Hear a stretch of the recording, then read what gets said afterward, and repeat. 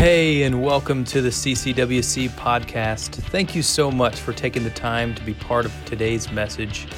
We hope it inspires you, encourages you, and deepens your faith in Jesus. Enjoy the message.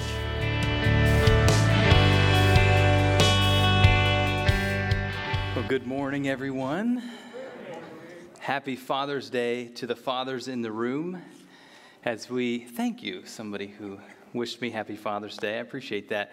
As we move forward in this series, certainly today we look at following the leader falls perfectly in line with the content and the direction for this holiday and the recognition of what that video just stated, which is this understanding that we, no matter where we're at, whether you're a father in the room or a mother or an aunt, an uncle, whatever position, whatever role you have the opportunity to lead others. And in leading others, we do so only by first leading ourselves and recognizing where we come from. We're going to pick up where we left off from last week. We started a new series where we're talking about guides and helps to holy living. And I need to preface it with this. These are not things that we do to earn our salvation or things that we do to attempt to try to glorify God and get Him to like us more. Instead, they are outcomes from our relationship with Him, and in many cases, spiritual disciplines that we do to open up channels to be able to grow in our relationship with our God. And so as we look at these and as we embrace them together, may we be reminded that God has given us opportunity through our actions, our words, and even the influence we have to glorify Him and to embrace Him in a deeper way. So for the fathers in the room, this is an opportunity to recognize God's call in your life. But more upon that, it's also for anyone here to see what it looks like to embrace a heavenly response, not a worldly response to the leading in our lives. An excerpt from last week's intro goes like this. I'm just going to read these few sentences. From the church's beginning in the New Testament age, it's been understood that such identification involves putting off the old pattern of conduct and putting on the mind of Christ. In maintaining this Christian concept of a transformed life, we wish to relate timeless biblical principles to the condition of contemporary society in such a way as to respect the integrity of the individual believer, yet maintain the purity of the church and the effectiveness of its witness. This is done in the conviction that there is validity in the concept of collective Christian conscience as illustrated and guided by the Holy Spirit. And all of that comes to this main core.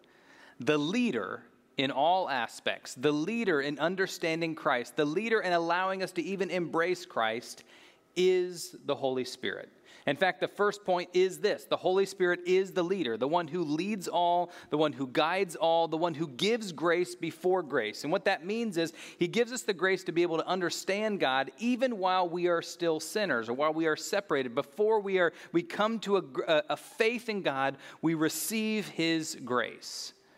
A couple weeks ago, you'll remember that Pastor Meeks was here, and he spoke about this idea or this recognition that the Holy Spirit is actually the preacher.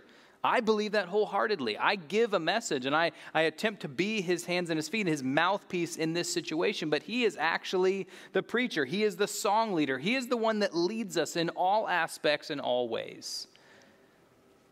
You know, specifically, Paul writes in his first letter to the Corinthians in chapter 11, verse 1, very simple. Follow my example as I follow the example of Christ. And that statement is a call to all believers, all who call upon the name of Jesus, all who are followers of Jesus, to recognize that as we follow Christ, in whatever fashion we do, in whatever gospel we choose to follow, and if you remember several weeks ago we talked about the different gospels, there are false gospels and there is a true gospel, but whatever we follow is going to be what others see, specifically those who maybe are under our care. They see that, they witness that, and then they emulate that as well. And so when we take on this one verse, or we take on this one truth that Paul calls us all to, may we recognize that God is calling us to be His example for Him in every way. In this series, we look at 5 categories. We're looking at how we act towards God, how we respond towards self, towards family, towards church, and towards others. And we're doing the second of towards God today, and it goes like this: seek only the leading of the Holy Spirit, and abstain, this is a both and, this is not an either or, and abstain from all forms of spiritism, such as the occult, of witchcraft, astrology, and other similar practices. On this Father's Day, we embrace the source by which all leadership should generate, the Holy Spirit. Follow the leader, as today's sermon recommends, or today's sermon points or challenge us to, is this seeking of the leading of the Holy Spirit, which isn't always an easy thing, particularly for people who, within the context of the church, may see all these different preachers or spiritual leaders or people that have different aspects, different ministries, different ways of going about it. Not to say that any are wrong, they're just different. And so we look at that and we say, how do I fit? How do I get in? What do I do? How do I contribute to the kingdom? Specifically, as we look at following the Word or following the Holy Spirit, there's many places in the Word where it demonstrates what it means, what it looks like to follow God. We're going to look specifically in Deuteronomy. In fact, if you saw that, or if you watched the video, you saw that first passage shared specifically about what it means to give all, give our of everything that we are, follow God with all that we are. And this one specifically gives more of a tangible, practical understanding of how to live that out. At this point in the passage, the author here, Moses, is sharing these specific principles that have been granted to him to share to the people that he is presiding over. And for us as believers, there are universal principles at play that we can also embrace. And so we're going to read today from Deuteronomy chapter 18, starting in verse 9. We'll read a few verses, and then we're going to come back and see what we can pull from this. Starting in verse 9, it says, "When you enter the land the Lord your God is giving you, do not learn to imitate the detestable ways of the nations there. Let no one be found among you who sacrifices their son or daughter in the fire, who practices deviation or sorcery, interprets omens, engages in witchcraft, or casts spells, or who is a medium or spiritist, or who consults the dead. Anyone who does these things is detestable to the Lord. Because of these same detestable practices, the Lord your God will drive out those nations before you. You must be blameless before the Lord your God." Then in verse 14 it says, "The nations you will dispossess, listen to those who practice sorcery or deviation. But as for you, the Lord your God has not permitted you to do so." And so just kind of briefly looking at this text, a few things to recognize. The original audience were the Israelite people, and they were coming into this new land. And as they were entering this new land, God was giving instruction for them to recognize there are people that live differently in the land you are going into. They have different values, different principles. They have a different way of living. And as you step in, their way is not appropriate. It doesn't follow the will of God. And so God's instruction to them is not to crush their freedoms or their desire to do things, but it's to instruct them to see there is a right way and there is a wrong way in life. As they entered the land, it's somewhat akin to our understanding as followers of Jesus or Christ followers, that as we step into this relationship, this holy posture, this humbling posture of becoming more like God or coming to know God, receiving Christ through salvation, it's the same in some respects as they were stepping into this land, for they were being made new. They were coming into a new light, a new day, a new season. And so as we step into deeper relationship with God, God gives us this instruction to realize that we don't live like the world. So in short, the passage is instruction for those who currently are or intend to follow Christ. What does it look like for you and I to follow Christ in our day? And so we're going to look at the passage in more detail. Starting in verse 9, we're going to reread. It says, "When you enter the land the Lord your God is giving you." So when you make this first step, when you take this step into this new holy place, do not learn to imitate the detestable way of the nation there. Do not live like the world. God calls his followers disciples. He calls his followers disciples to live, to follow him, not to live like the world. And what does this mean? It means that we're not always going to have it easy. It means that it's not always going to be easy. If you're a father, you know sometimes making the right decision or stepping forward in a way that it's best for the family, best for your children is much more difficult sometimes. There's a lot more difficulty involved because of the fact that you have to step against or move against the stream.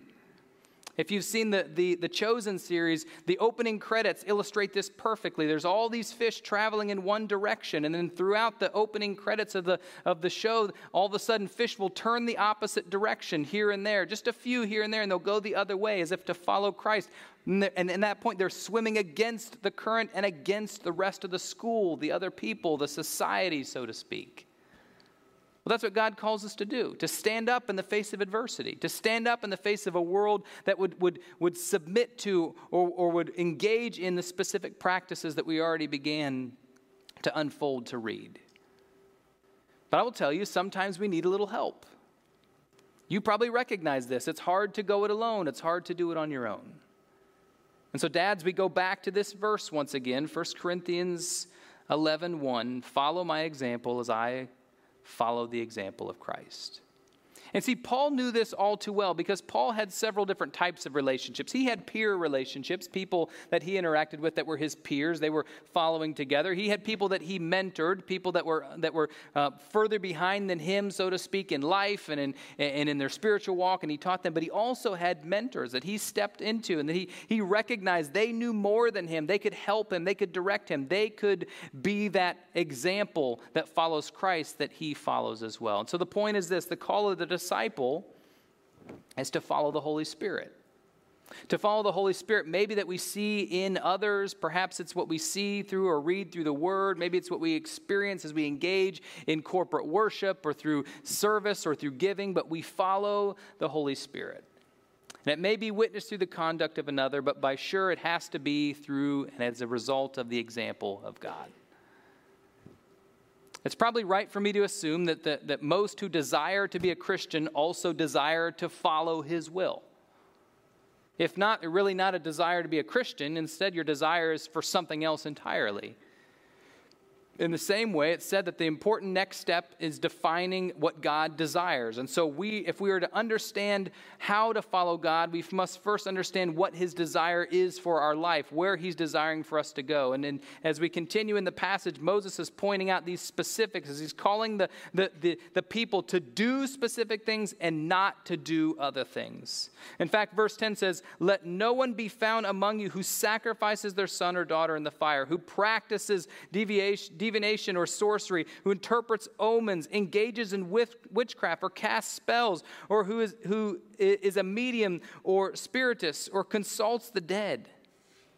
He's realizing that these practices are commonplace in the society to which the people are about to move into. And he's saying, look, these things are not right. These things are not of God. These things are the opposite of what God has for us. And in some ways, we look at that and we say, well, I don't necessarily think that I'm going to have any trouble, reading between this and that. Well, I can tell you there have been many places in just our culture where these types of things have crept in. And I'll even say this, the root of them is the most important, because I would imagine most of us in here aren't casting spells on Saturday and then showing up to church on Sunday. But what I will say is the root of them all comes to the point of understanding to not put others, other things, other powers before God. In fact, it may sound familiar, put no other gods before me. And what Moses is illustrating here for these people and for us alike is to recognize that God is first. God is the ultimate king. God is in all. He works through all. He is the one that we come to. The rest of these things are simply acts of flesh. There are things that are part of this world. In Galatians chapter 5, verse 19 and 20, it reads like this: the acts of the flesh are obvious: sexual immorality, impurity and debauchery, ideology, witchcraft, hatred, discord, jealousy, fits of rage, selfish ambition, dissension, and factions. You see, they put these specifics together, and I'm sure if we were today in 2023 to say, okay, in our society there are specific things that we would consider acts of the flesh, it wouldn't take a lot of time for us to come together and make a list of the specifics that we say, you know what, these things, these are acts of the flesh that draw us away from recognizing the power of God, the supremacy of God, the authority of God, and instead we focus on the things of man, the things of creation, that so often fall short. The reality, though, is at some point when we read these, most of us in this room, as we shared this list, probably express affirmation for these types of activities that they don't define a Christian, right? Those that we live here, we recognize that they set apart. They're set apart from those that call themselves disciples. Yet Moses thinks it's necessary to explain them and to share them. And the question that we might have is why? Why explain these specifics? Why explain these practical things? It's not just a point of practicality. It's basically, it is a warning for the eventual finish line. How many in here have ever run a race before? Anybody? Okay. In a race, if you've never run one before, there's a starting line, there's the middle, which is the hard part usually, and then there's the ending. I would say that if we were going to use this as a metaphor, that the things that are listed here by Moses, these very extreme things, sacrificing children, going to mediums, casting spells, all of these things are somewhere near the finish line. And if you've run a race before, you recognize that at the start, you may have energy, you may be ready to go, you're kind of keyed up, and you get going, you're taking steps along the way, and things change within you, right? Things seem okay all of a sudden that maybe didn't before. Like, hey, I'm just going to lay down and take a nap right now. You would have never thought of that at the starting line because the goal was to get to the finish. But as you move through that, things change. Things begin to seem different. Things change within the context of whatever is in your mind, whatever's in your heart, whatever energy you have until the finish line that you get to. And specifically in this, if we look at these items as the finish line, we recognize that in the start, there may be other things that played a part in that. Maybe just a small little compromise.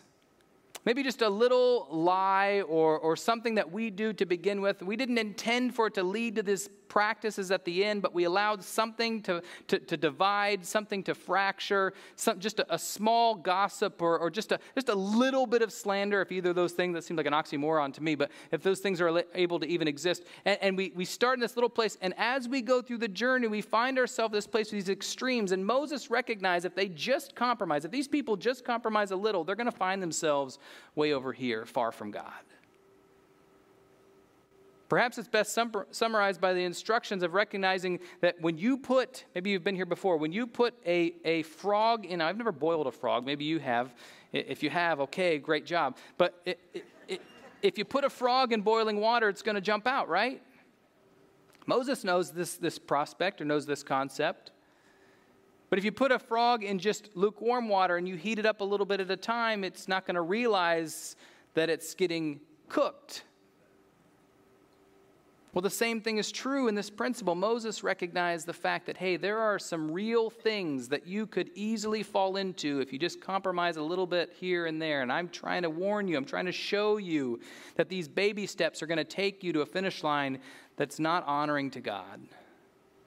And so the instructions of the practice is almost, or perhaps even more, about the leader and who the leader is rather than the practices alone. And the point is this: the call of the disciple is to eliminate these distractions, to eliminate distractions that divert us from following the Holy Spirit. There are distractions every single day that we embrace, things that happen in our lives that we embrace that keep us from experiencing or following the Holy Spirit.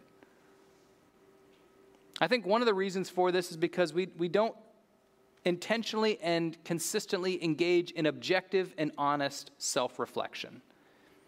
We don't sit down and allow ourselves to turn off the noise because we lived in a plugged-in life. We don't allow ourselves the time and the space to be able to the capacity just to let the Spirit just speak to us and allow us to see places in our life that He may want us to hand over, places in our life that He may want to pour over His grace, pour over His blessing in us. And so what happens is we find ourselves in a place where we're either not reflecting at all or we do reflect, but in that reflection, we're kind of putting ourselves in a place where we're the hero and whatever else happened. You know, after a conflict, you think about the conversation like, well, I was right and that person was wrong in this, and so I'm okay. And you kind of play it up in a way where that reflection was great, but you didn't really allow the Spirit to speak. You did all the talking. And this includes a recognition of truly eliminating the distractions, eliminating the things, eliminating the small baby steps that bring us to the place where Moses was warning and simply handing it over to God. And so 2 rhetorical questions, perhaps. The first one is this: who is your leader? Are you led by distractions, or is your way distorted by distractions? And the second one is, where are they taking you? Where is the leader that you're following taking you today?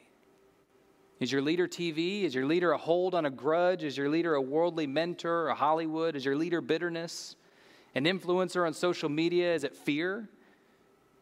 Is your leader the pursuit of greatness or media, social media followers? Is your leader just a peer or a person that you desire to impress?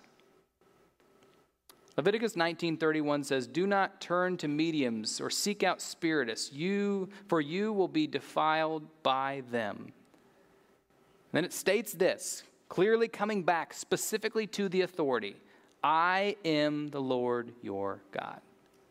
And in those words, God puts everything into the place it needs to be. Rightly aligned to recognize, don't do all these things because I'm God. And if we truly lived and understood that God is God, we would in every aspect, in every way, we would be different. We would live different. The world would be different.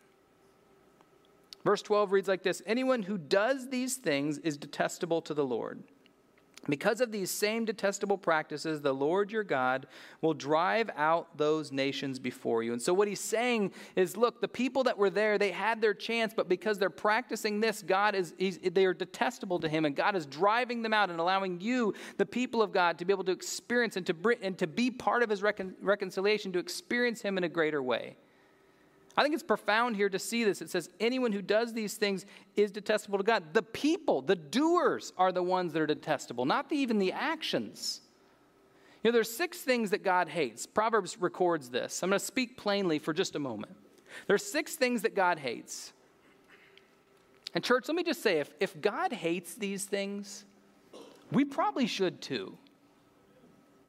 Think about that. If God hates something, we should probably hate it too. We shouldn't be practicing it. We shouldn't be thinking about it. We shouldn't even be dabbling in it. Listen to these things. This is from Proverbs chapter 6, verse 16 and 18. It says, 16 through 19, It says this. "There are 6 things that the Lord hates, 7 that are detestable to him. The first one is haughty eyes," meaning arrogant or proud, stuck up, self-serving eyes. "A lying tongue. Hands that shed innocent blood." God hates a heart that devises wicked schemes, feet that are quick to rush into evil. God hates a false witness who pours out lies and a person who stirs up conflict in the community. Now, I'm going to tell you right now, I know that you catch more flies with honey, but if I'm going to speak plainly about this, let me just say, church, we shouldn't practice these things if God hates them. We shouldn't embrace these types of things or allow them to exist even in our midst if God hates them. Lying, hands that shed innocent blood, divisiveness, stirring up conflict in community, gossip and slander. Sometimes I feel like we almost think it's okay. Like, well, we're just bringing this up because it's an important note, so we want to make sure everybody knows what's happening here. Sometimes I think we bring it up and we think, well, it's a prayer request. Let me just bring this up. Have you ever been to a prayer meeting before where you did all the talking and then at the end you're like, oh, we better close in prayer because we didn't really do any praying? I'm the only one. Okay, that's good. Can I just say, when you get a call from a person and that person calls you and they're only calling you and they call you from time to time, they only call you when they want to gossip a little bit. Or maybe when that person pulls you aside here or they see you at the grocery and they pull you aside and say, hey, I want to talk a little bit. And that church person reaches out to you with church gossip, church complaints, or even church prayer requests, so to speak. Can I just say that the call that God gives us on these things that he hates is to crush it. To say, I'm not going to entertain that. I'm not going to embrace this. And the question is, why do we do that? Because God hates it. And God hates it because he knows that it's bad for his church. God knows that those types of things are poison for his church, destroy his church, tear his church down. And he doesn't want that to happen because he loves it. He loves us. He loves you and I as the bride of Christ. He wants each of us to understand, to know him, and to glorify him. And he recognizes at the same time that these 6 or 7 things that are embraced here in Proverbs, these specific things are things that Satan uses time and time again to tear you and I down and to tear you and I apart. I just said a moment about this church person thing, and I've been thinking more and more about church people. Our district superintendent says often on his tombstone he's going to write, he loved Jesus. He wants him to write, he loved Jesus, but church people killed him. Sometimes I think ditto, right? I'm starting to believe that the church person is almost the enemy of the Christ follower. Now, don't get me wrong, when I define church person, it doesn't mean person that comes to church. It means somebody who embraces these specific things under the umbrella of saying, well, I'm a church person. I go to church. Or I'm a member at a church. Well, it's great that you're a member, but do you follow Christ? If your toes are hurting, I apologize, but I call for us right now, as one of the leaders of this church, as the one that God has placed in this position right now, for us to turn our back, to step away, to crush these things that Satan is attempting to try to use to divide and devise a plan to destroy our church. Let's crush them. Let's crush gossip. Let's crush slander. Let's talk to the people we need to talk to in the way that we need to, in proper and Christ-like conflict, and let's allow God to reign supreme. God calls our minds instead to conversations, to thoughts, to things that he loves. In Philippians 4:8, it reads like this: finally, brothers and sisters, whatever is true, whatever is noble, whatever is right, whatever is pure, whatever is lovely, whatever is admirable, if anything is excellent or praiseworthy, think about such things. Perhaps you've been in the presence of somebody who it's just pouring, it's just flowing out of them, whatever is noble, whatever is right, whatever is pure, whatever is lovely. Man, it's inspiring. That's the kind of person that I want to follow as they follow Christ. And then verse 13, simply put, verse 13, you must be blameless before the Lord your God. You must be blameless. To define the word blameless, it means innocent or righteous, faultless, virtuous. As an adjective, it's free from or not deserving blame. It's guiltless. Blame itself as a verb means to hold responsible, find fault with, censure. A result or a sentence, using a sentence might say, I don't blame you for X, Y, or Z, to place the responsibility for a fault or an error. You see, we all sin in different ways from time to time. Instead, Paul says, may you be kept blameless, specifically the same way that Moses says it here. Well, what does this mean? To blame means to find fault. To fault with an offense or to fix responsibility. But here's the reality. When God recognizes that we are blameless, he doesn't just leave us. He doesn't just say, I'm done with you. I've given you enough chances. You're over with. Instead, he recognizes that he calls us to the opportunity to be able to experience him. In Acts chapter 19, verse 18 and 19, it reads like this: many of those who believed now came and openly confessed what they had done. When we are in blame, maybe even now you're sitting here thinking, you know what, I can't shake what the Spirit just placed on my heart. I have been slanderous towards my brother or sister. What God calls us to is to confess that to him and to others. In verse 19, a number who had practiced sorcery brought their scrolls together and burned them publicly. And when they calculated the value of the scrolls, the total came to 50,000 drachma. Now, think about this for just a second. This was the most expensive thing. This was the most valued thing in their society. This was essentially, one of these coins was worth 1 day's wage. And so if it's 50,000, that's 137 years worth of wages. And they quite literally came forward and said, no matter what this is worth, no matter what the world values this at, I'm going to put it at the feet of God because he is priceless. They sacrificed what the world found most precious, what the world valued. And the point is this: the call for the disciple is to be holy in his sight, no matter the cost. The call for the disciple is to be holy in his sight. It takes humility, it takes swallowing our pride, but the call is to step forward in however God calls us to do so, in whatever way he calls us to do so. As the passage concludes in verse 14, it says, the nations you will dispose, listen to those who practice sorcery or deviation. But as for you, the Lord your God has not permitted you to do so. Maybe you've heard a child, or maybe you yourself have said, but they get to do it, right? Why do they get to do this? Why can't I do what they're doing?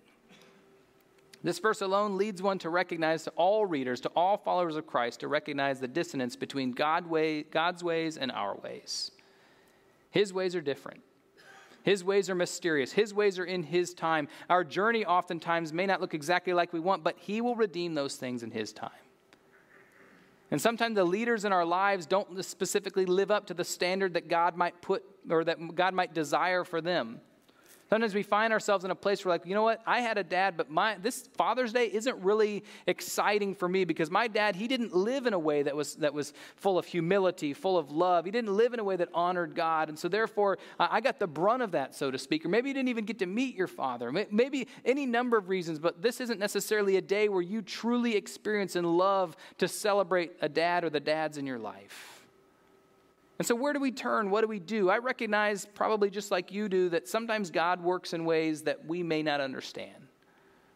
I was having a conversation with somebody this week, and as I engaged with them, they were talking more and more about the role that their father had in their life and how God brought forth a new day in the midst of the storm that they walk through. And so I'm going to ask Joe Robinson to come, and he's going to share for a few moments as we come to a close on this service about his experience, about how God has moved, led, and guided him. So would you show your appreciation and welcome him to the platform?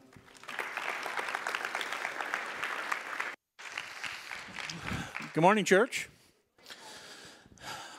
As Pastor Steve mentioned, my name is Joe Robinson. For those of you who don't know me, I'll give you a brief background on me and my story of salvation as it pertains to the testimony I want to give today. I grew up not really thinking much about God. Didn't think that God wasn't there. I just didn't really care, to be honest with you. But about 20 years old, I was working in the coal mines in Meigs County as a security guard while I was going to college. And one of the men that I worked with there, his name was Ray. Really nice guy. We got along great. And I came into work one night, and I noticed his truck wasn't there. And walked in to relieve the guard that was previously working, and he told me that Ray had passed away at home earlier that day. And it affected me a bit.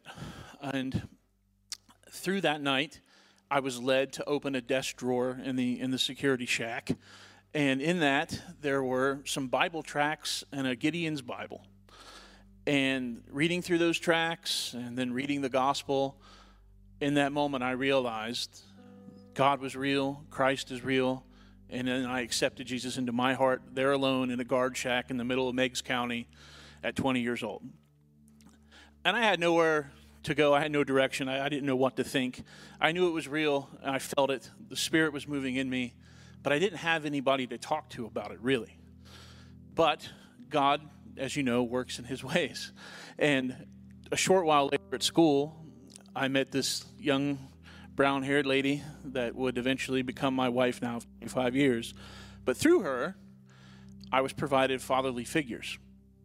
My wife's grandfather was a man named Lowell Cole, and some of you might know who Mr. Cole was. And some of you might even know who his father was, Holly's great-grandfather, Everett Cole. He was one of the founding members of the original church here in this community. And Lowell brought me to my first church service at Christ Community Wesleyan when it was on Carpenter Street in Athens. And I met this fellow by the name of Denver Dodrell, who would later go on to counsel Holly and I and marry us and actually dedicate our daughter Becca right here on this stage. So God had opened up some doorways for father figures in my life. And it's a good thing because my earthly father simply was not. Around the age of 12, my father had committed multiple affairs, and my parents got divorced. And as you know, 12 years of age, 13 years of age, pretty formidable years for a young man. And, you know, I held a lot of resentment and a lot of anger for him. And he kind of did the thing that divorced dads sort of do in the beginning of a new relationship, and that's to parade the kids around to the new girlfriend to sort of demonstrate, hey, I'm a great guy, I'm a great dad. Well, that's short-lived. And I ended up being that kid, you know, who sat on the front porch waiting for a dad to show up who never did. So as I grew into adulthood, this anger and resentment that I held for my father affected my relationships with others, my friends, family, girlfriends, you know, and I just was lost. I didn't really have any direction, but I also used it as an excuse or a crutch for my bad behaviors, you know, to justify my sins. Because, you know, the whole woe is me, I had a bad dad or no dad, blah, blah, blah, right? Well, when you become a believer and then you start to grow in your faith and that Holy Spirit begins to move in you, things happen and you transform a little bit. And I came to the realization that I had this deep father wound. And some of you out there today might have it. You know, you might have feelings of resentment and bitterness towards your dad for things that they did or did not do in your life. And my father did some heinous things. I mean, for example, I was 21 at this time and had moved away from here to Akron to marry Holly. And in my first apartment, and this is sort of going to age me a little bit, my answering machine was full of messages from creditors and bill collectors who threatened to shut off this and that because my father had used my Social Security number back then to set up accounts all over Southern Ohio and Kentucky and destroyed my credit before I even had a chance. And as you can imagine, this was not great news for a bride-to-be as well. I was not thrilled. So that just further added to the fuel of anger and resentment I had for my dad. And, you know, a couple years later, I became a father. And I was terrified. You know, am I going to be the good dad that my daughter needs? Am I going to screw up and follow in the steps of my own earthly father? Well, no, that wasn't the case because God had provided me examples in Holly's grandfather, Lowell, and in my father-in-law, Jerry, who provided me with a platform and an avenue through Christ on how to be a dad. You know, I say a lot of things. My earthly father showed me how not to be a father.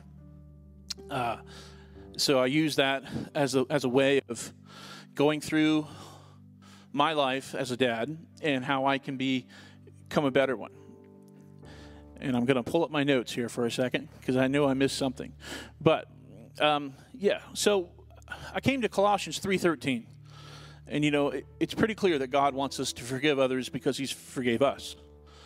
And in the moment that I made that decision that I'm going to forgive my dad, there was such a weight pulled off of me. Just like almost like having a poison pulled out of my body.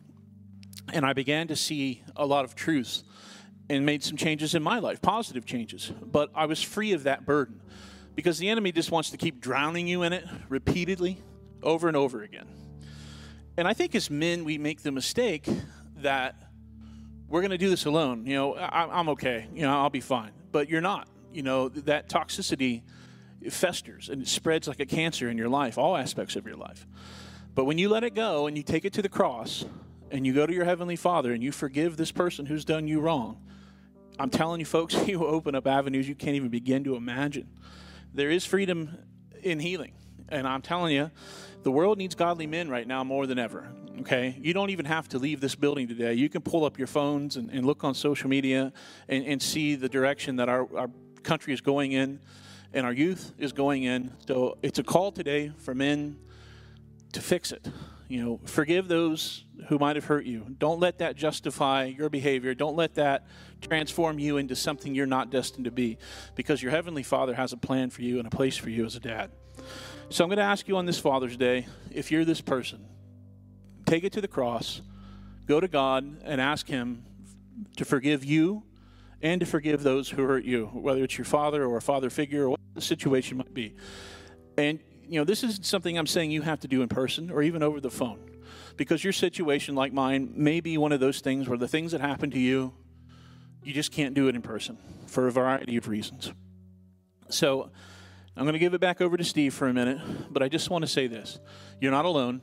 You have a Heavenly Father who will help you. You also have men in your church, leadership in your church, and other men in your community that you need to bond together. Men need to come together now, and this is the day to do it, on Father's Day. And you need to take it to the cross, let it go, and begin to heal. That's all I have. Thank you so much for your time. Happy Father's Day.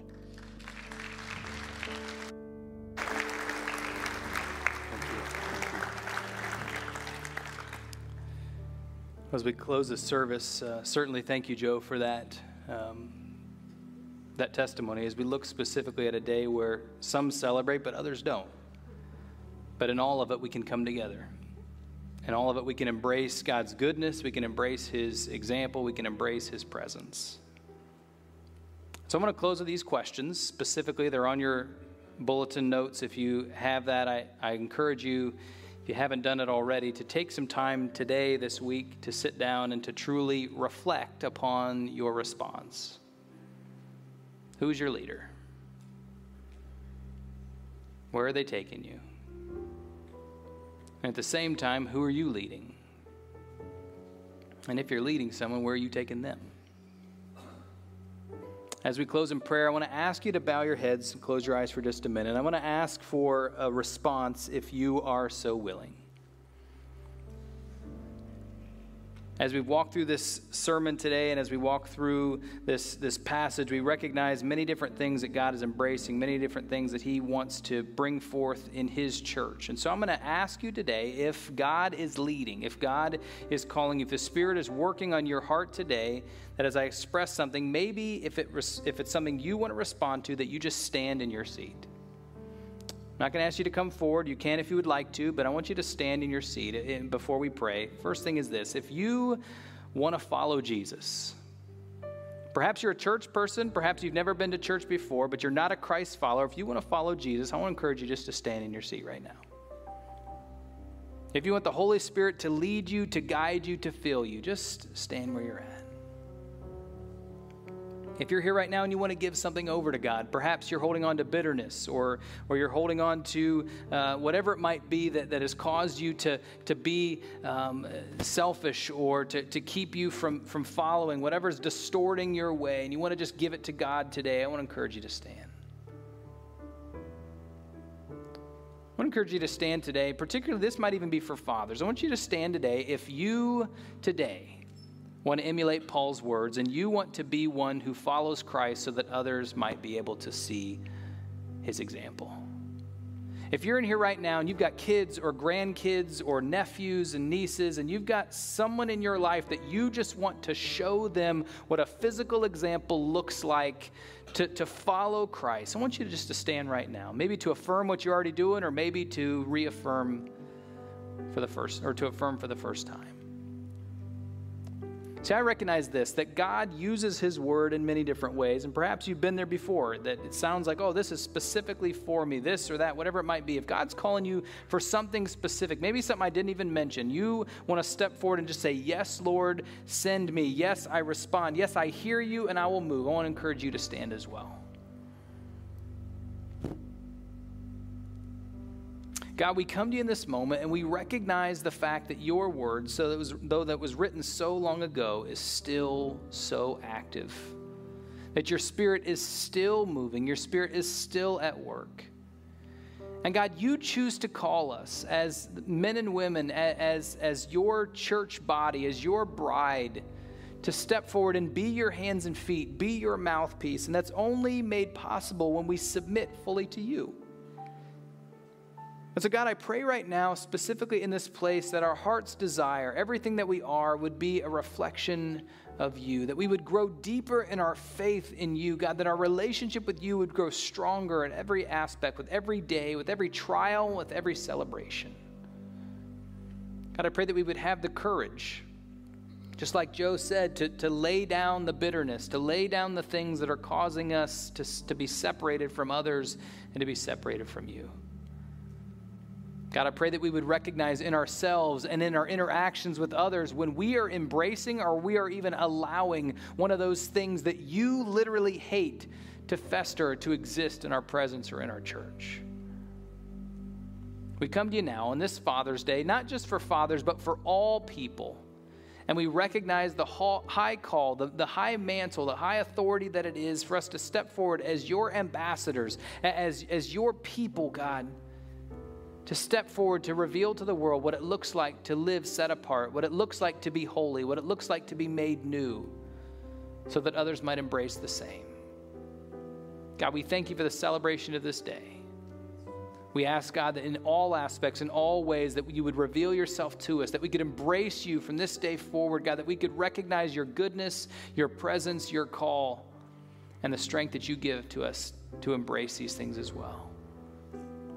I thank you for the people that are in this room. I thank you for those that are standing here, maybe even at home, God, that are standing. God, I pray that as they stand, God, that you would wrap your arms around them, bind Satan from any attack he might attempt to try to bring upon them, God, but allow them in all aspects, in all ways, to experience you fresh and anew. In your Son's name we pray, and all of us said together, amen.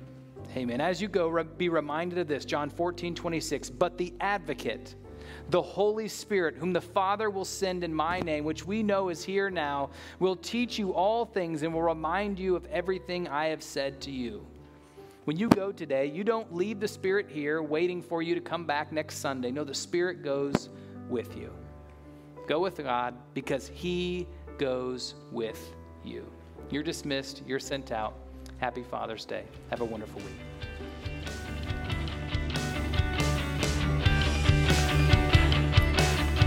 Thank you again for spending time with us today. Thank you especially to those of you who give to CCWC. It is through your faithfulness that makes this ministry possible.